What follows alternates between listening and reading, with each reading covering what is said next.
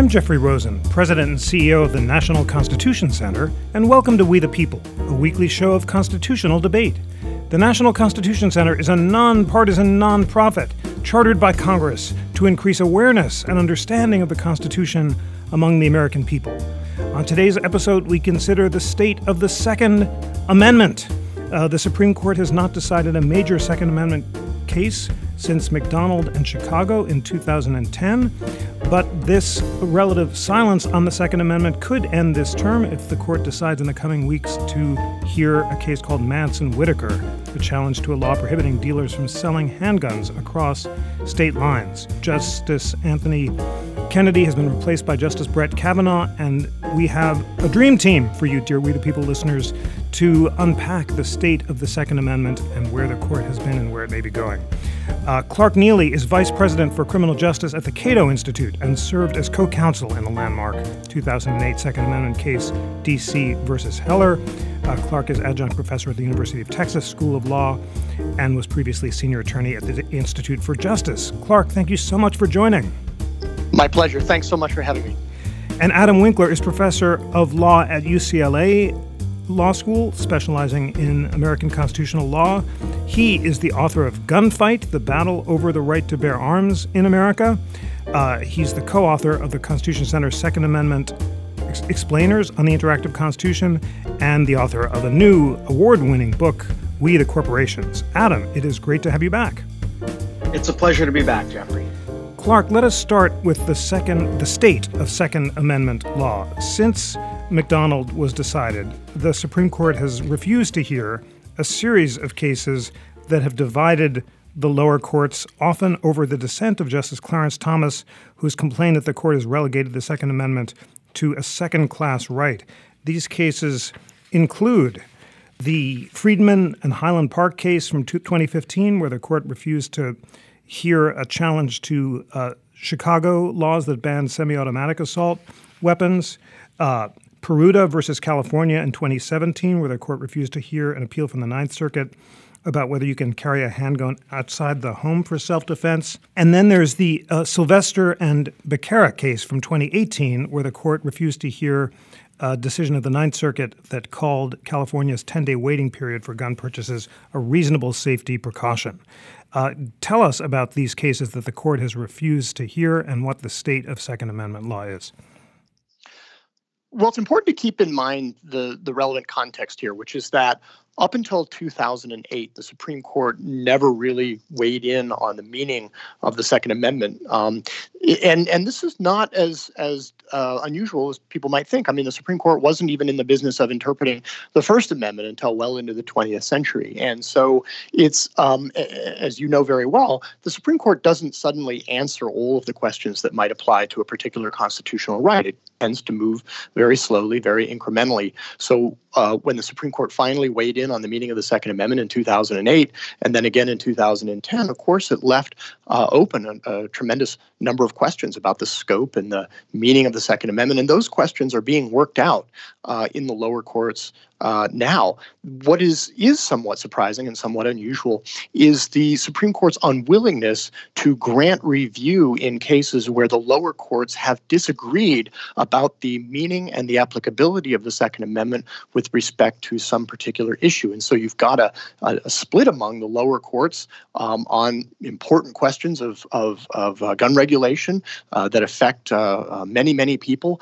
And normally we would expect the court to weigh in on at least some of those questions. But as you say, for nearly 10 years now, the Supreme Court has remained silent and stayed out of the Second Amendment, other than the McDonald and the Heller cases. So remains to be seen whether they'll get back into the business of interpreting the Second Amendment, and if so, in what case. Many thanks for that. Adam, describe the cases in which the lower courts are split on Second Amendment questions and introduce our listeners to the jurisprudential arguments on both sides of whether or not the Second Amendment allows the regulations in question.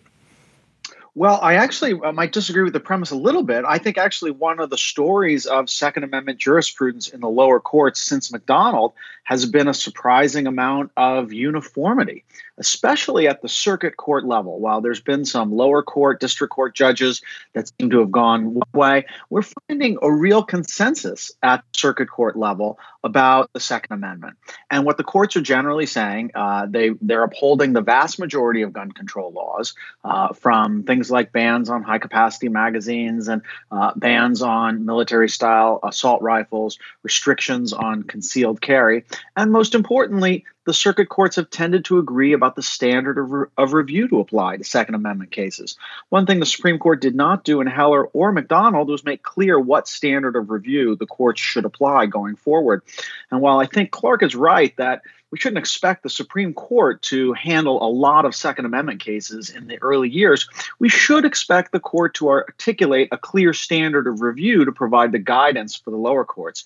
But in the absence of that guidance, the lower courts have nonetheless, at least at the circuit level, really come together around basically an intermediate scrutiny standard that if a law is very, very burdensome on gun rights, then sometimes the courts will apply a higher standard. But in general, courts say that gun control laws are justifiable if there is an important governmental interest that is substantially or reasonably furthered by the underlying law. And so we don't have a lot of splits in the circuit. So we have one area where there is some difference with regards to concealed carry, but the split emerged since the last concealed carry case was petitioned to the Supreme Court.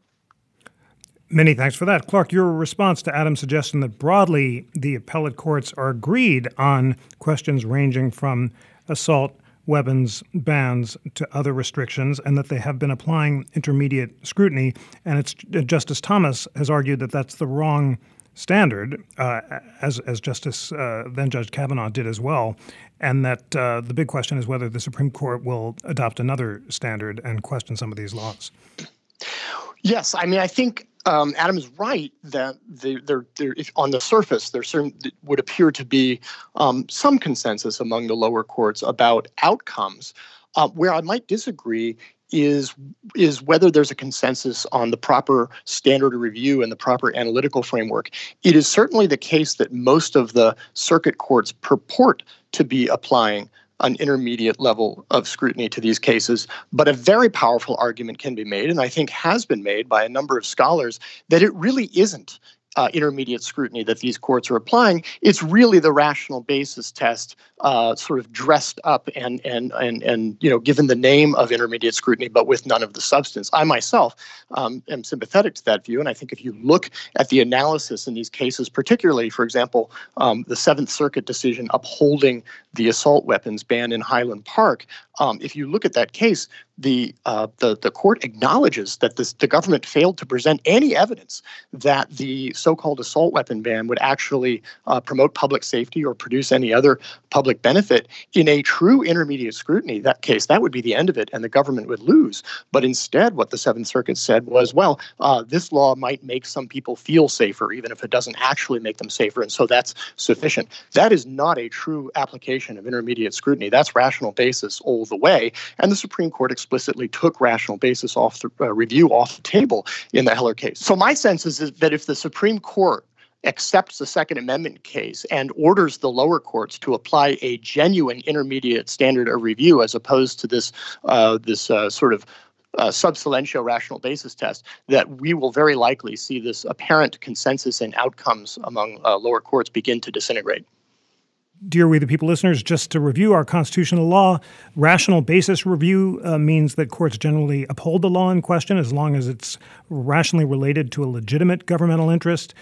Strict scrutiny, which you get under the First Amendment, requires that the law be necessary to achieve a compelling governmental interest, and intermediate scrutiny, like Goldilocks, means that the law is reasonably related to a substantial governmental interest. The gist is, if it's rational basis review, the government usually wins, and intermediate review, you balance the interests, and strict scrutiny, the government loses. So, Adam, tell us about which standard of review you think the Supreme Court might adopt, and tell us about the debate among the justices. Justice Kavanaugh, as a lower court judge, questioned intermediate scrutiny and preferred a more history-based approach. The liberal justices may be more sympathetic to it, but give us a sense of how the justices might divide on this important question of the level of scrutiny. Well, it's a great question. And it really, one possibility is that the court, even with a majority of justices in support of more vigorous Second Amendment protections, might not agree on the standard of review. It does seem like several of the justices are unhappy with the intermediate scrutiny that's being applied by the lower courts. Justice Thomas has dissented from denials of cert in Second Amendment cases and said that the courts are treating the Second Amendment like a second-class right because they are not applying a heightened standard of review. And as you mentioned, Justice Kavanaugh, when he was a judge on the D.C. Circuit, ruled in a case called Heller 2, a major Second Amendment case. He was actually in the dissent in that case and authored his own view of what standard of review should apply under the Second Amendment. And he rejected the traditional tiers of scrutiny that courts have approached Second Amendment issues with so far, and said that true allegiance to Justice Scalia's opinion in the Heller case requires a historical analysis where we look to see whether history and tradition supports a particular gun regulation. It'd be interesting to see when it gets to the Supreme Court how that plays out. I think it's highly unlikely that a majority of justices, especially Chief Justice Roberts, will take that history-based view, which would really significantly curtail the ability of lawmakers to enact gun laws to address new problems, new issues that hadn't previously arisen or hadn't previously been seen. Many thanks for that. Clark, you are arguably the Thurgood Marshall of the Second Amendment. So you've brought many of the cases that have led to Heller and McDonald. Which standard of review do you think the Supreme Court should adopt and the Second Amendment compels? Intermediate scrutiny or strict scrutiny or a history-based approach? And why? And how would such a standard apply in the cases that the court might consider? Well, of course, the easy answer, the most straightforward answer, is that if the Second Amendment right to own a gun is considered to be a so-called fundamental right, then it would presumptively receive strict scrutiny, the highest level of scrutiny that the court applies to constitutional rights, including free speech and religion and so forth. There has been some suggestion that at least some of the justices do in fact view the Second Amendment as a fundamental right, and so that might point in the direction of strict scrutiny. But one always has to keep in mind sort of the pragmatic instincts that many Supreme Court justices have, and I think for that reason that it is extraordinarily unlikely that the Supreme Court will in fact apply strict scrutiny to the Second Amendment, regardless of whether that's the more powerful or persuasive doctrinal argument. And the reason I think they probably won't apply strict scrutiny to the Second Amendment is purely consequentialist. I think I'm very skeptical whether there are 5 justices on the Supreme Court that want to put the court in the position of having to apply a very searching level of scrutiny to gun regulations, because that will certainly result in a very significant number of them being struck down. Why? Because it turns out to be almost impossible, and I shouldn't even say almost, it turns out to be practically impossible to produce any evidence that any gun regulation has produced any positive public policy outcome. People hope, we can think, we can guess, but in terms of actually presenting evidence that any given gun regulation or restriction actually advances some genuine government interest, there's just no evidence that can be presented, and that would mean that virtually all gun regulations would fall under strict scrutiny, or I should say would fail under strict scrutiny, and for that reason alone, I think the Supreme Court will not apply it. Many thanks for that. Adam, in your individual explainer for the Second Amendment, you argue that the founding-era laws indicate why the First Amendment is not a good analogy to the Second Amendment. Therefore, strict scrutiny should not apply. And you say the principle that reasonable regulations are consistent with the Second Amendment has been affirmed throughout American history. What do you mean by reasonable regulations? Do you support a sort of rational basis review? And what do you think that the text and history of the Second Amendment compel when it comes to the standard of review? Well, it's really interesting. If someone like Justice Kavanaugh is really serious about taking a history and tradition approach to thinking about gun regulation, it would suggest that the standard of review the court should apply would be a reasonable regulation standard, something broadly deferential. And I say that because, remember, the right to bear arms is not just a function of the Second Amendment. State constitutions have protected the individual right to bear arms, unquestionably an individual right, unlike the Second Amendment, where there's been so much debate over the years. But these state constitutional provisions have been the basis of hundreds of cases challenging gun control laws. And there's a very well-developed jurisprudence of the right to bear arms in American constitutional law, even outside of the Second Amendment. And that's the standard that the courts have applied for over 100 years has been essentially a reasonable regulation standard that's broadly deferential. It's not the same thing as rational basis review. Rational basis review could perhaps justify eliminating all firearms if it was, rationally related to a legitimate government purpose. And the reasonable regulation test instead says that you can regulate arms, but you can't ban them or prohibit people from accessing them. I don't think that's the standard that the court's going to apply. That was argued in the Heller case, in at least some of the amicus briefs. I argued one in an amicus brief, and I think that's partly why the court has rejected rational basis review. So I don't think the court's going in that direction. But I do think it's really interesting that we talk so much about these standards of review, but they may not matter that much. So we've seen in some states in recent years, partly as a result of arguments about the reasonable regulation standard in state constitutional law, a couple of states have upped the standard of review under their state constitutional provisions for the right to bear arms. Places like Missouri and Louisiana have adopted strict scrutiny standards for right to bear arms challenges. But what do we find in those states is that even though gun laws are being challenged in those states, the courts are still upholding the gun laws. I think that Clark is absolutely right that judges, when dealing with this issue, tend to defer largely because the issues are tied up very intimately with public safety. And whereas Clark says there's no evidence to support the idea that any gun regulations work, I think that actually there's a lot of disagreement on that. And it's the kind of thing that's probably best left to the legislature to figure out the details without too much judicial interference. Clark, what standard of review do you think the justices should apply, setting aside the pragmatics of what they will adopt? And among the lower court decisions that are arguing that the Second Amendment has become a second-class right, which do you find most persuasive? Well, I think that whatever standard they settle upon, it should be something that resembles true intermediate scrutiny. And by that, I mean a couple of things. First, the burden should be on the government to demonstrate that the challenged regulation, in fact, advances some genuine governmental interest. To go back to the so-called assault weapons ban in Highland Park, Illinois, as I noted before, the court acknowledged in that case that there wasn't any evidence that had been produced by the government that the so-called assault weapons ban actually enhanced public safety in any way. In any intermediate scrutiny case, whether it's a free speech or any other kind of case, that would be the end of it. If the government can't produce any evidence to demonstrate that the regulation actually benefits the public, then the law must be struck down. I think the Supreme Court should apply some version of intermediate scrutiny that requires the government to carry that burden of producing credible evidence that the law will genuinely advance and genuinely does advance some important government interest, and that there is not some reasonably less restrictive approach that would have produced a similarly efficacious result.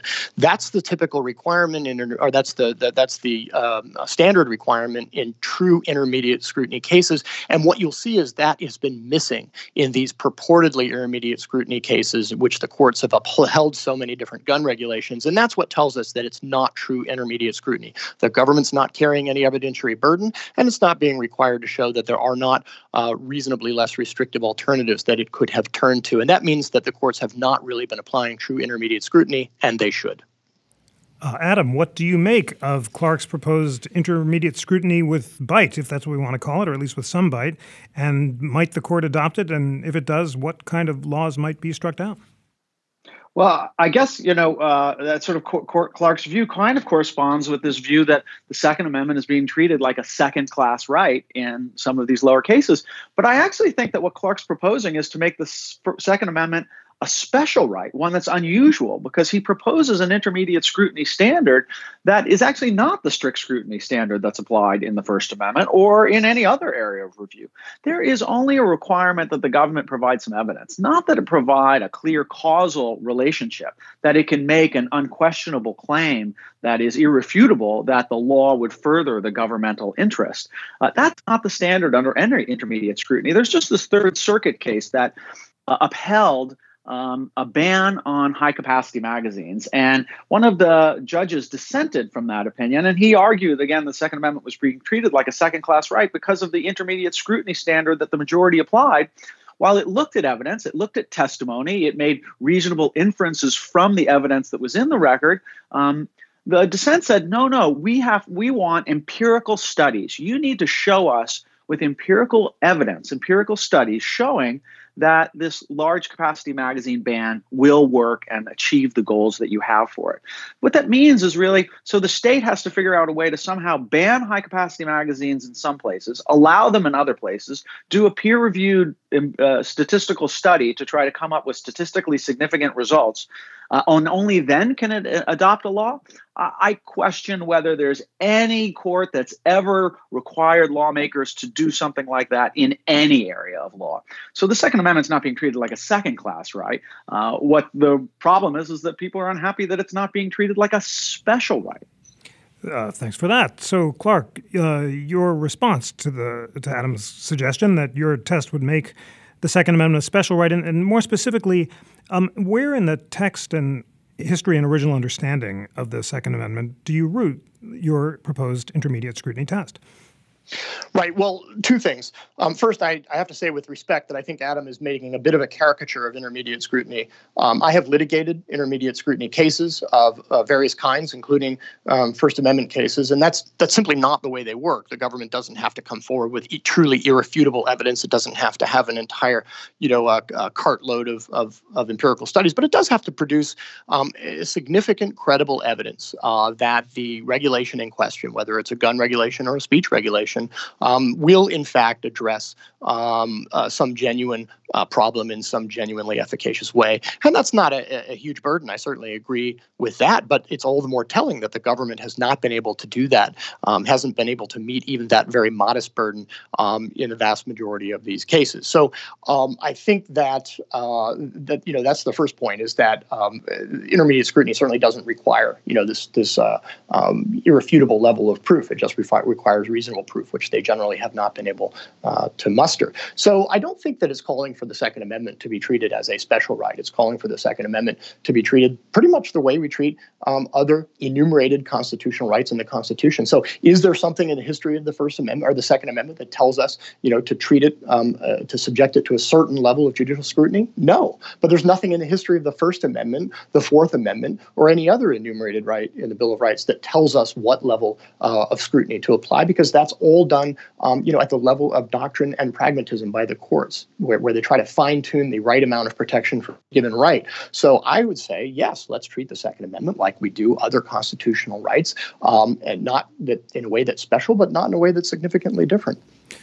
Adam, your response to Clark's point, and in particular, how should a justice who embraces a jurisprudence of original understanding, like Justice Clarence Thomas or Justice Neil Gorsuch, treat the Second Amendment? Can heightened scrutiny be rooted in text or history, or is it a purely pragmatic judgment, as Clark suggests?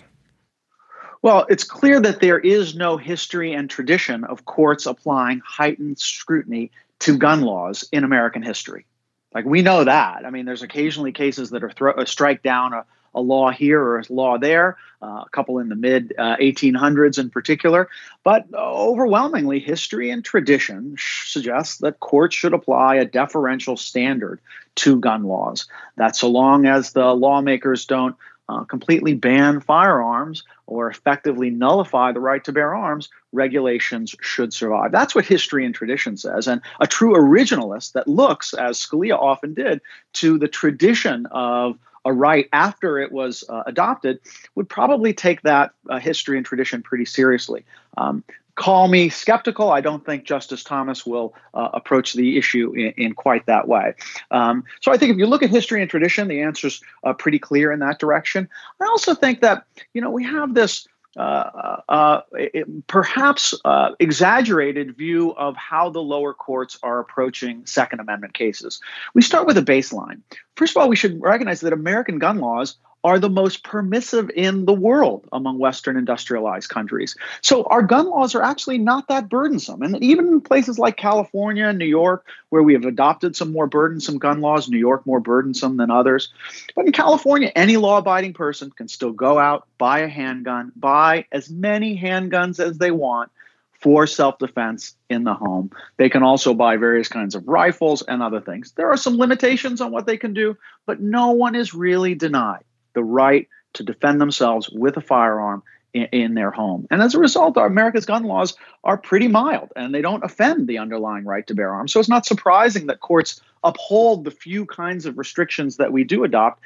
And even then, in the D.C. Circuit, there's been 22 Second Amendment challenges. 14 of them have been successful. So that's a success rate of 64%. That's a very, very high level of success. And the idea that the courts are just ignoring the Second Amendment or making it a second-class right probably just doesn't really fit the data out there.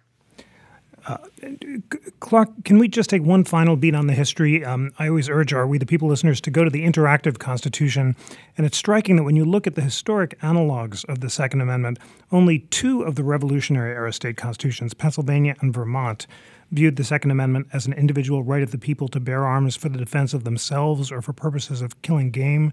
The other 11 used the militia language. But at the time of Reconstruction, as many scholars, including Akhil Amar, have noted, the Second Amendment was viewed as more of an individual or natural right that African Americans could use to defend themselves against violence. So if you were trying to argue to Justice Thomas and give him an originalist case for why the Second Amendment should not be a second-class right, what would you say? Well, I would make clear that the people who wrote those provisions had a belief in natural rights, as I think Justice Thomas does as well. And so they would argue that the Second Amendment and the state constitutional analogs do not create the right to own a gun. They simply acknowledge it. And regardless of what the language of those provisions is, regardless of when those provisions were added to the relevant constitution, that changes nothing. Everybody has a natural pre-existing right to defend themselves and to defend themselves effectively, whether it's against private violence or violence from the government. This was a bedrock conviction that the founders of our country had, and that the people who participated in the debate and the ratification of the 14th Amendment after the Civil War had. And so what I would say is that we shouldn't get too hung up on the wording of the constitutional provisions that protect the right to own guns, but rather we should focus on what right those provisions represent, and it is the pre-existing natural right to armed self-defense. And I think Justice Thomas would be extremely receptive to that argument. Thank you very much for putting that argument on the table. Adam, in a recent piece in the National Review, John Yoo and James Phillips made a similar argument to the one Clark has just made. The piece is called The Second Class Amendment. The Supreme Court should put gun rights on the same level as other constitutional requirements. And Yoo and Phillips say that the individual right to bear arms is recognized but pre-exists the Second Amendment's text, and the framers assumed that the federal government could protect natural rights over the passing legislative fancy, and they say central among these natural rights, as explained by John Locke and his successors at the time, would be the right to self-defense, a right which a right to bear arms only implements like a tool. What do you make of this natural rights argument, and do you think that Justice Thomas and other justices might be sympathetic to it?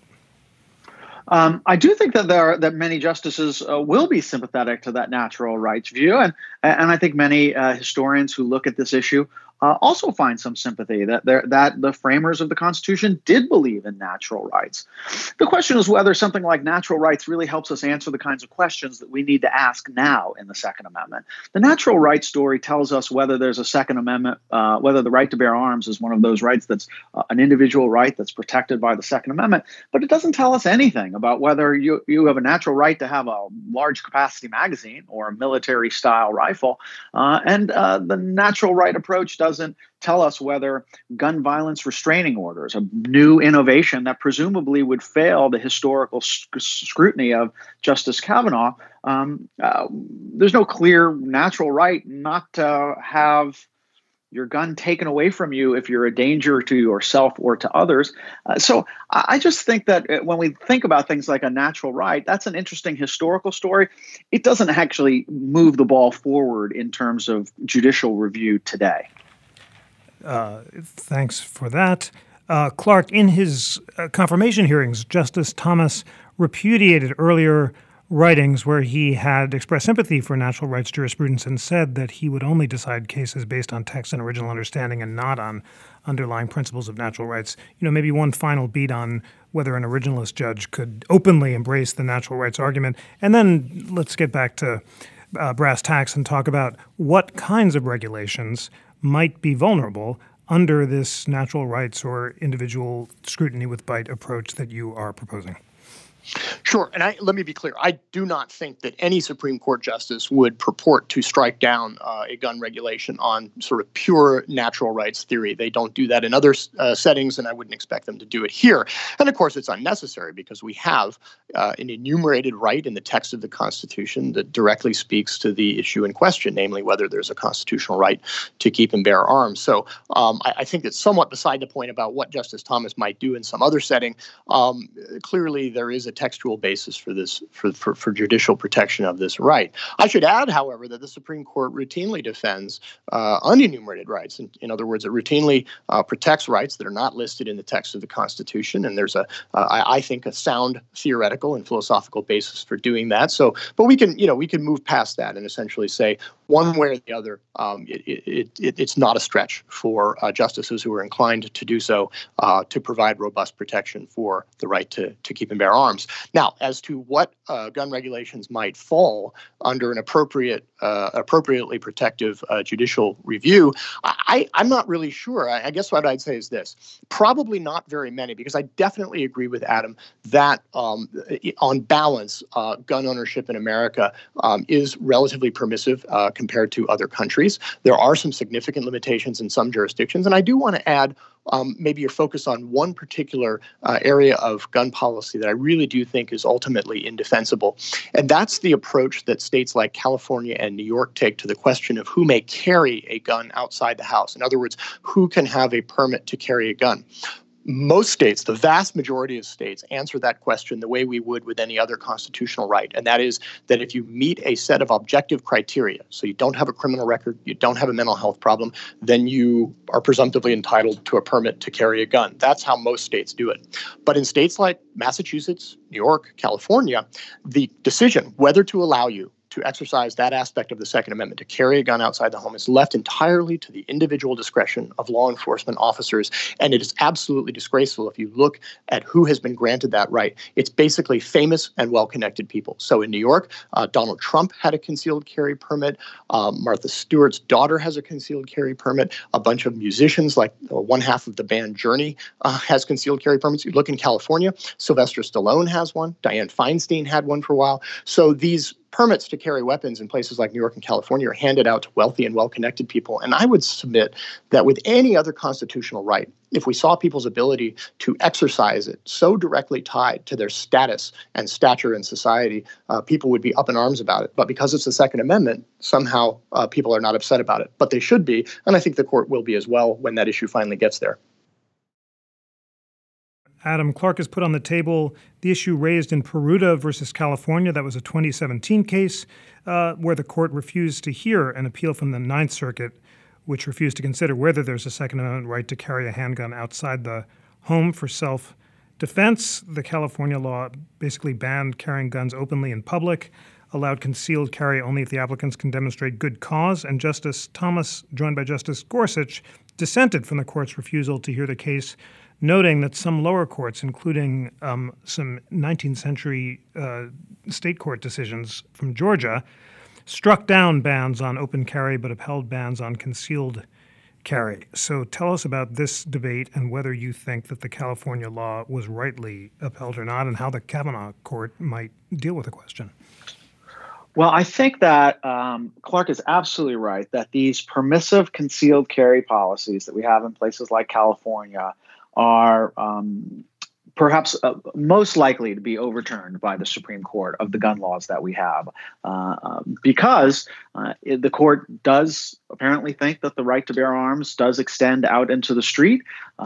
Presumably, even if it extends out into the street, it extends probably in a more limited way than you would have it in the home. Many of our rights we enjoy with greater scope and in the context of the home rather than in public because of the public dangers of exercising something like gun rights out on the streets. But I do think that these discretionary policies are likely to run afoul of a majority of the Roberts Court in due time.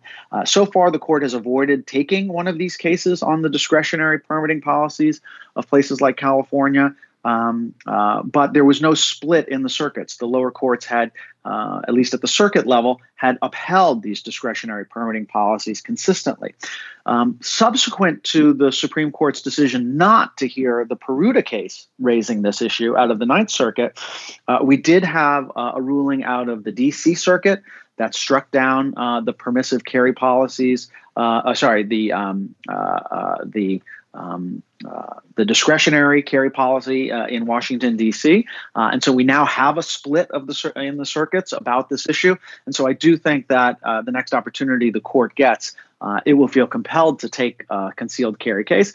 And I think discretionary permitting is problematic if the court sees the right as extending outside of the home. And I think the court will. Thanks for flagging that important issue.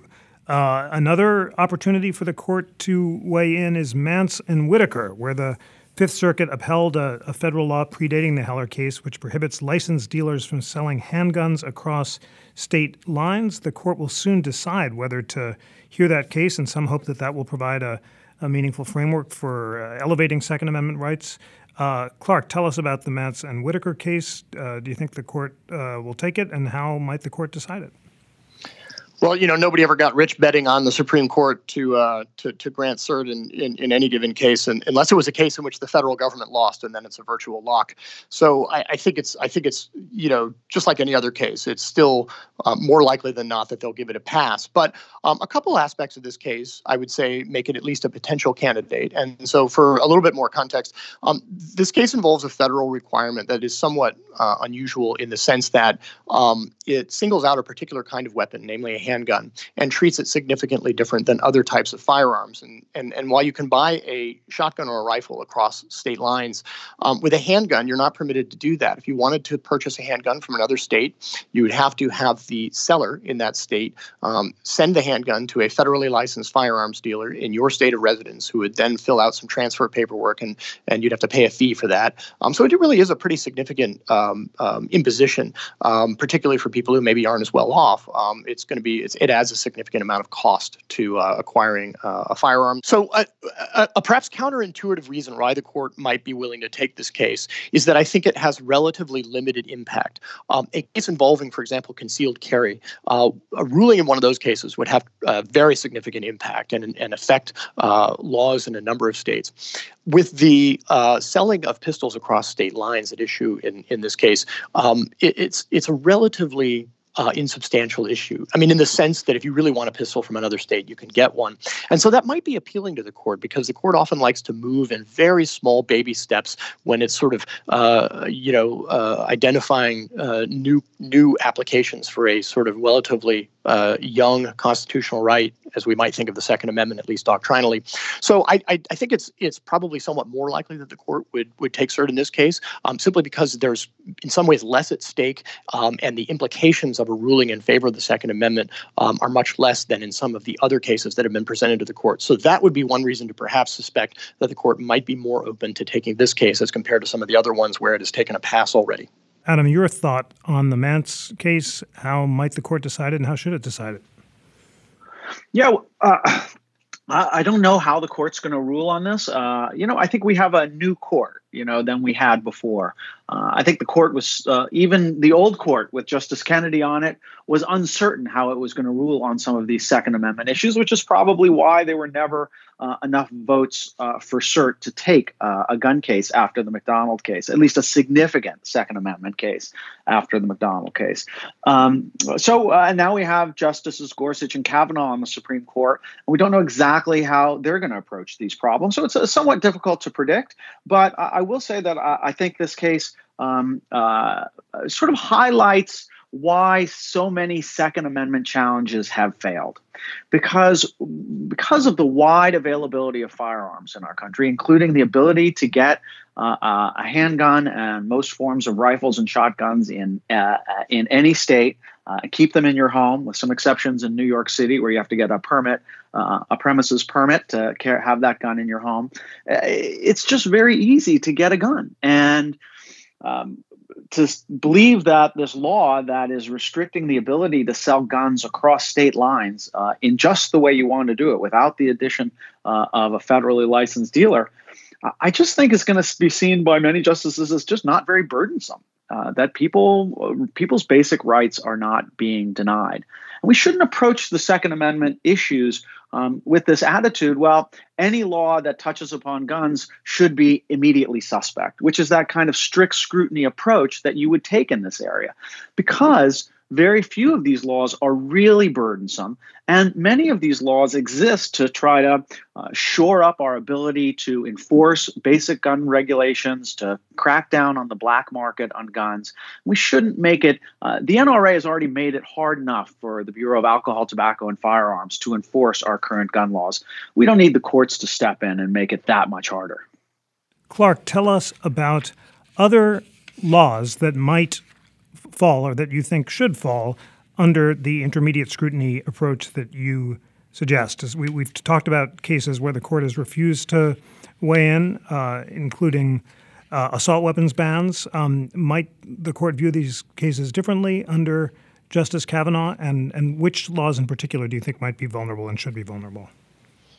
Right. Well, I think probably the law that is most vulnerable, and in part because there are increasing numbers of them being added to the books in different states, are restrictions on what are called large capacity magazines. So this is essentially the magazine that goes into a firearm, like a pistol, contains X number of rounds.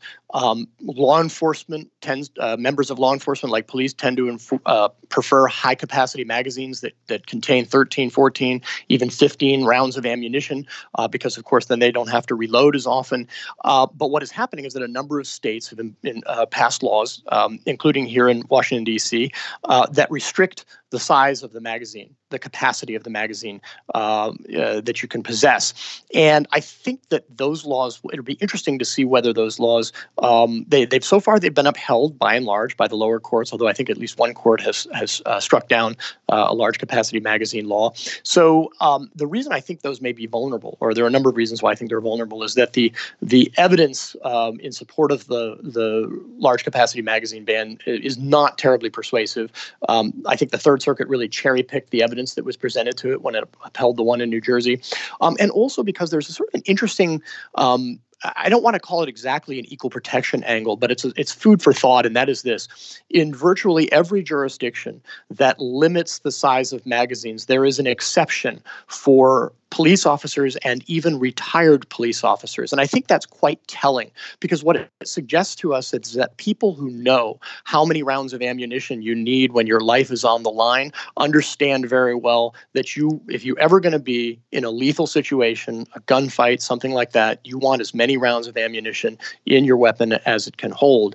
And so when you have these laws that make an exception for people who know the best just how many rounds of ammunition you need when your life is in danger, that is, I think, is something that may catch the court's attention. And again, because of the ubiquity of these laws, they do have a significant effect on a significant number of people. Or I should add, they're supposed to have a significant effect on a significant number of people. But if you actually look at the data, virtually everybody in the states that are covered by these laws simply ignores them. Even the Department of Justice and the state officials, like in New Jersey, recognize that compliance rates with these high-capacity magazine laws hover somewhere between 1 and than 3%. So in effect, these laws are on the books, but virtually nobody seeks to comply with them. Which way that cuts in terms of the Supreme Court accepting the case or the issue for review, I can't tell you. But there are a growing number of restrictions on large capacity magazines, and they continue to be ignored by virtually everybody who is covered by them. Thanks for that. Adam, what do you make of the laws that Clark has just mentioned, and do you agree with him that they're constitutionally vulnerable or not?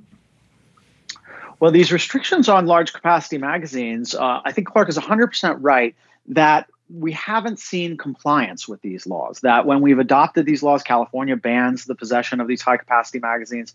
There's just no evidence of any real compliance with these laws.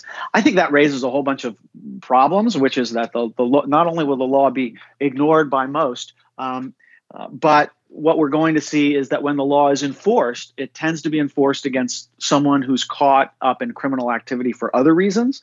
And it may well be that we're going to see the vast majority of convictions for unlawful possession of a high-capacity magazine being imposed on racial minorities and the poor, who are often tied up and get caught up in government investigations and criminal law enforcement. So I think that is highly problematic. I actually don't think that the ban itself, if it were enforced and people did comply with it, would be all that problematic. Again, having less than 10 rounds of ammunition to defend yourself is more than enough based on the data. Again, if we want to look at data and empirical data, what we know is that something like 98% of self-defense shootings require less than 2 rounds be fired as a result. And in fact, most require no rounds to be fired. So there's really no empirical evidence that suggests you really need a high-capacity magazine. And I think that there's so much skepticism about gun laws out there that it's even hard to imagine many gun laws satisfying any of the gun critics when it comes to empirical questions. So take the Third Circuit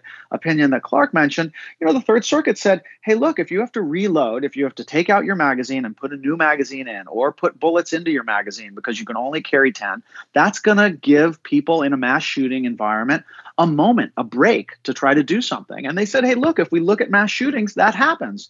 In the Gabrielle Gifford shooting, the high-capacity magazine jammed or something, and the guy had to replace his magazine, and that's when he was tackled by people. If you see the video of the Las Vegas shooting, when the guy had high-capacity magazines, you could see that the moment he shot, and then the moment there was a break in the high-capacity magazine where he had to reload, everyone gets up and starts to flee. That's your moment to get away from one of these situations.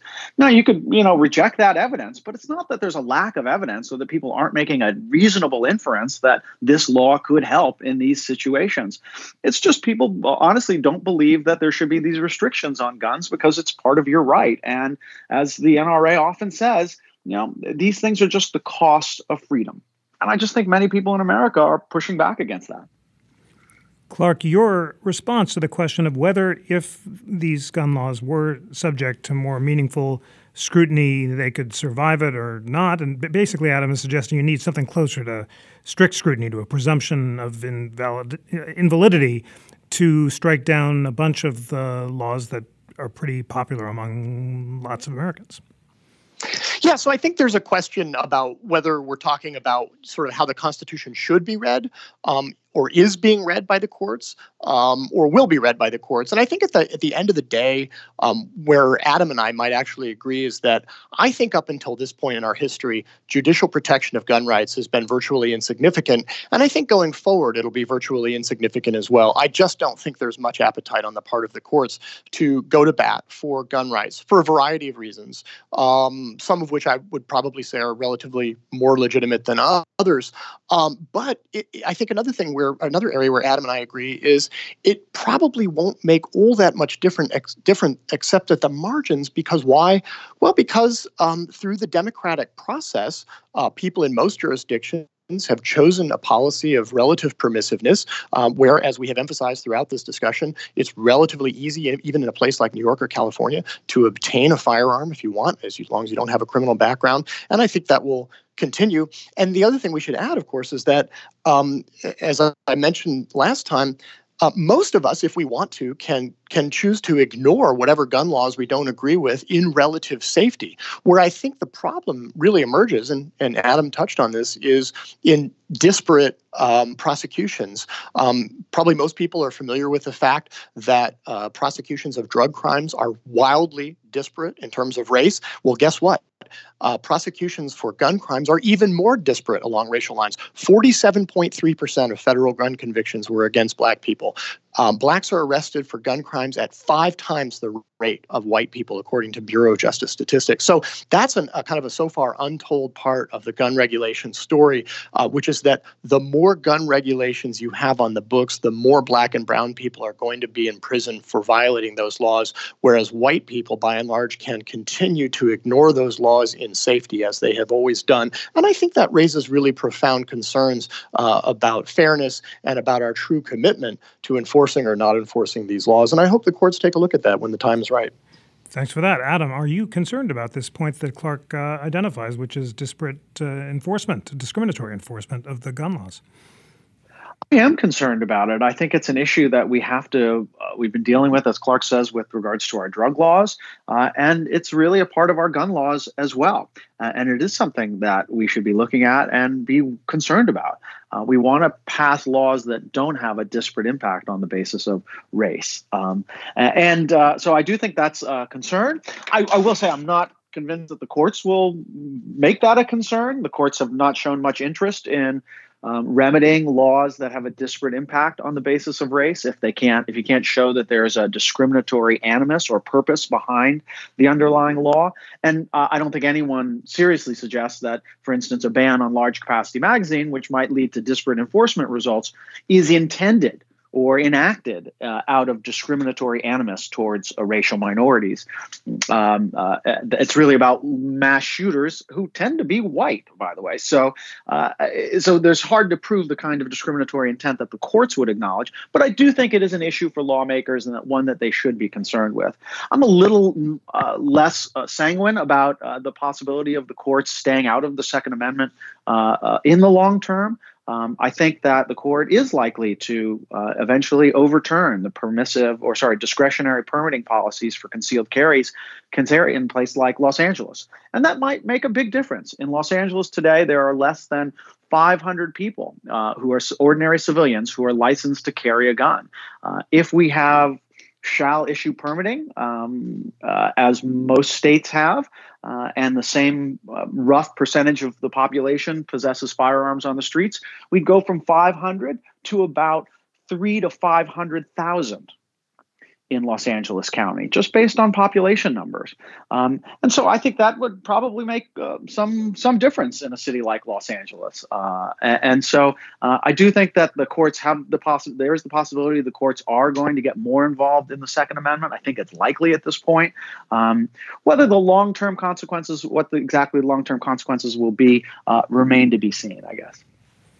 Great. Well, Clark, on the final point, what do you make of Adam's point that, in fact, the courts may indeed get more involved in the Second Amendment? In particular, what impact do you think that Justice Kavanaugh's replacement of Justice Kennedy will have on the Supreme Court's approach to these questions? And what's your response to the fact that striking down the California laws might, in fact, be a big deal? Yeah, so I think that I really stick to my point that I think it's unlikely that the court will involve itself in the Second Amendment in a significant way, like, for example, the way it does with First Amendment free speech or free exercise of religion issues. I'm not saying I think that the Supreme Court will stay out of it altogether. I think the court will be much more reticent to involve itself in Second Amendment issues than it is with other constitutional issues. And I think, by and large, that should be fine because with the exception of maybe a handful of recalcitrant jurisdictions, gun ownership regulations are fairly permissive in most jurisdictions and not generally problematic. I guess my response to Adam would be that let me rest your mind or put your mind at ease about the likely effect of a shall issue ruling that covers the entire country. There are a tremendous number of people carrying guns at any given time, whether or not they are licensed. In fact, if you look at statistics, the Department of Justice has acknowledged that even though there are only 50,000 lawfully registered guns in New York City, there are something like 2 million guns and private ownership. So we are surrounded by guns in this country at any given time, whether the people carrying them are carrying them lawfully or otherwise. That has throughout our history, that has been the case, and I think that will be the case throughout the foreseeable future. The only real question is whether those people are in legal jeopardy because the government has not permitted them to carry guns. But a large number of people carry guns at any given time. They will continue to do so. The only question will be what percentage of those people are doing so lawfully and what percentage of those people are at legal risk when they do. Great. Adam, final point before closing arguments, your response to the idea that it wouldn't be that big a deal to strike down the California law, and then would it be a big deal if the court were to strike down some of the other restrictions that we've discussed, including the federal law prohibiting selling handguns across state lines? Well, it's hard to know exactly. I think that it depends on how broadly the court rules. I mean, I think people in California do feel like it would make a big difference to have hundreds of thousands of people lawfully carrying guns on the streets. That may be wrong. Obviously, there's a very vigorous social scientific debate about whether these permissive concealed carry rules lead to increases in crime or decreases in crime, and highlighting perhaps why we don't want courts to require these kinds of empirical studies and statistical significance, when the truth is on something like this that's been studied for 20 years, 25 years, we still don't have firm, conclusive answers. But maybe that's the story to take away from it, which is that no matter which gun laws we have, no matter what gun laws the courts tend to strike down, it won't make a huge difference in America because we already have so many guns.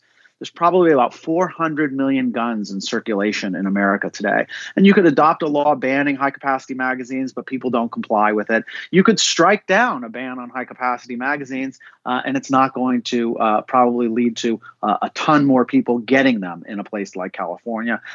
So I think as a general matter, I think I'm probably with Clark that at the end of the day, you're not going to have a huge impact from the majority of gun laws that might be called into question. And I would look for those who are Supreme Court watchers to look for the high-profile issues like discretionary permitting for concealed carry or a large capacity magazine or perhaps a military-style so-called assault rifle ban going up before the Supreme Court. But also keep your eye on the smaller cases, the things like the Mance case dealing with interstate shipment of firearms, because the court may choose one of those kinds of laws as a vehicle to step in and really strengthen judicial review in Second Amendment cases. Thanks for that. Well, it is time for closing arguments in this superb discussion, which has led to a surprising area of agreement that even if the court does get more involved in policing the Second Amendment, it may not make a huge practical difference. But Clark, the first closing argument is to you. Is the Second Amendment now being treated as a second-class right? Should it be treated as more of a first-class right? And how much of a difference would that make? I think the Second Amendment very clearly is being treated as a second-class right. The lower courts that purport to be applying an intermediate standard of scrutiny, I think, are not being entirely credible on that point. I think they are essentially rubber stamping these regulations and not applying the kind of scrutiny that we would expect to see with true intermediate scrutiny, for example, in a speech case.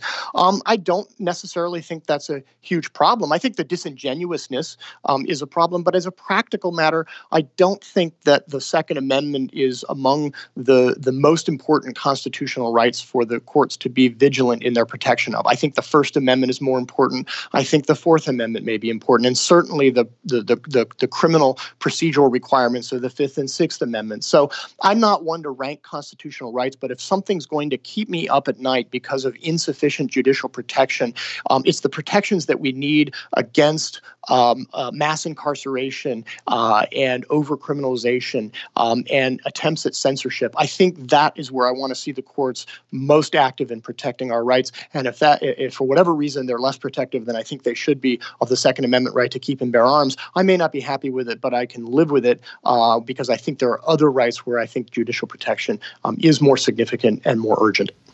Many thanks for that. Adam, last word to you, and it's the same question. Is the court now treating the Second Amendment as a second-class right? Should it be treated as a first-class right, and how big of a difference would that make? Great. Well, thanks so much for having me on, Jeffrey. I always love to do this podcast, and especially an honor to do it with Clark Neily, whose work on the Second Amendment really was foundational and certainly inspired me to dig into it and become a Second Amendment scholar myself. So hats off to you, Clark. I appreciate you doing this. With regards to a second-class right, no, I don't think the Second Amendment's being treated like a second-class right. Sometimes we might think so because the courts have upheld the vast majority of gun control laws. And we think in the First Amendment, the court's striking down laws left and right. But it gets back to something that Clark said earlier. Clark said, look, if you believe it's a fundamental right, strict scrutiny should apply. And I guess I just disagree with that statement. I don't think it's an accurate description of American constitutional law. Of course, the Fourth Amendment is a fundamental right, but the courts don't apply strict scrutiny. And the courts have been clear that under the Fourth Amendment, the police don't have to apply the least restrictive alternatives.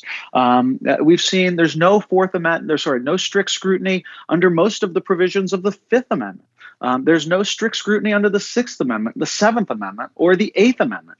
Strict scrutiny is a very exceptional rule that's applied in just a handful of fundamental rights cases, not in fundamental rights cases more generally. So I think the idea that courts should apply strict scrutiny or something near strict scrutiny, otherwise the right's being treated like a second-class right, it just comes off the wrong perspective. It's based on a baseline of the First Amendment, not a baseline of constitutional rights more generally. And I think when understood in those terms, you can see the Second Amendment is actually being treated like many rights, which is that the courts tend to give government wide leeway when it comes to issues like public safety, and especially in light of the fact that there are 400 million guns in America and no one is really prohibited from getting a gun and having it in their home to defend themselves. I think those things add up to the idea that the Second Amendment is not a second-class right. It's just a right that tends to be protected more by the political process than by the judicial process. And I'd say that if you're a Second Amendment fan, that's probably where you want it to be. Democracy is going to be a lot more powerful in the long run than the courts. Thank you so much, Adam Winkler and Clark Neily, for a truly illuminating and educational discussion of one of the most contested of all of our constitutional rights, and for exploring meaningful areas of agreement and disagreement. We the People listeners, check out Adam's new book, We the Corporations, How American Businesses Won Their Civil Rights, and Clark's superb book, Terms of Engagement, How Our Court Should Enforce the Constitution's Promise of Limited Government. And of course, go to the Interactive Constitution and learn more. Adam, Clark, thank you so much for joining. Thank you. Thank you. Today's show was engineered by Greg Scheckler and produced by Jackie McDermott. Research was provided by Lana Ulrich and the Constitutional Content Team, which she heads so well. Please remember to rate, review, and subscribe to We the People on Apple Podcast or wherever you listen. And check out the companion podcast, Live at America's Town Hall. That is the live feed of all of our superb town hall programs here in Philadelphia and around the country. And I hope you'll enjoy it as much as I know you're committed to We the People. And always remember, dear listeners, as the new year begins, it's important to keep always in your mind that the National Constitution Center is a private nonprofit. We receive little government support, and we rely on the generosity, passion, commitment, and love for lifelong learning of all of you, We the People listeners. So I want you, if you are not yet members of the National Constitution Center, go to the website, click on membership, and join at any level so that you can signal your membership in the Republic of Learning. That's what we are here, and be part of the National Constitution Center family. On behalf of the National Constitution Center, I'm Jeffrey Rosen.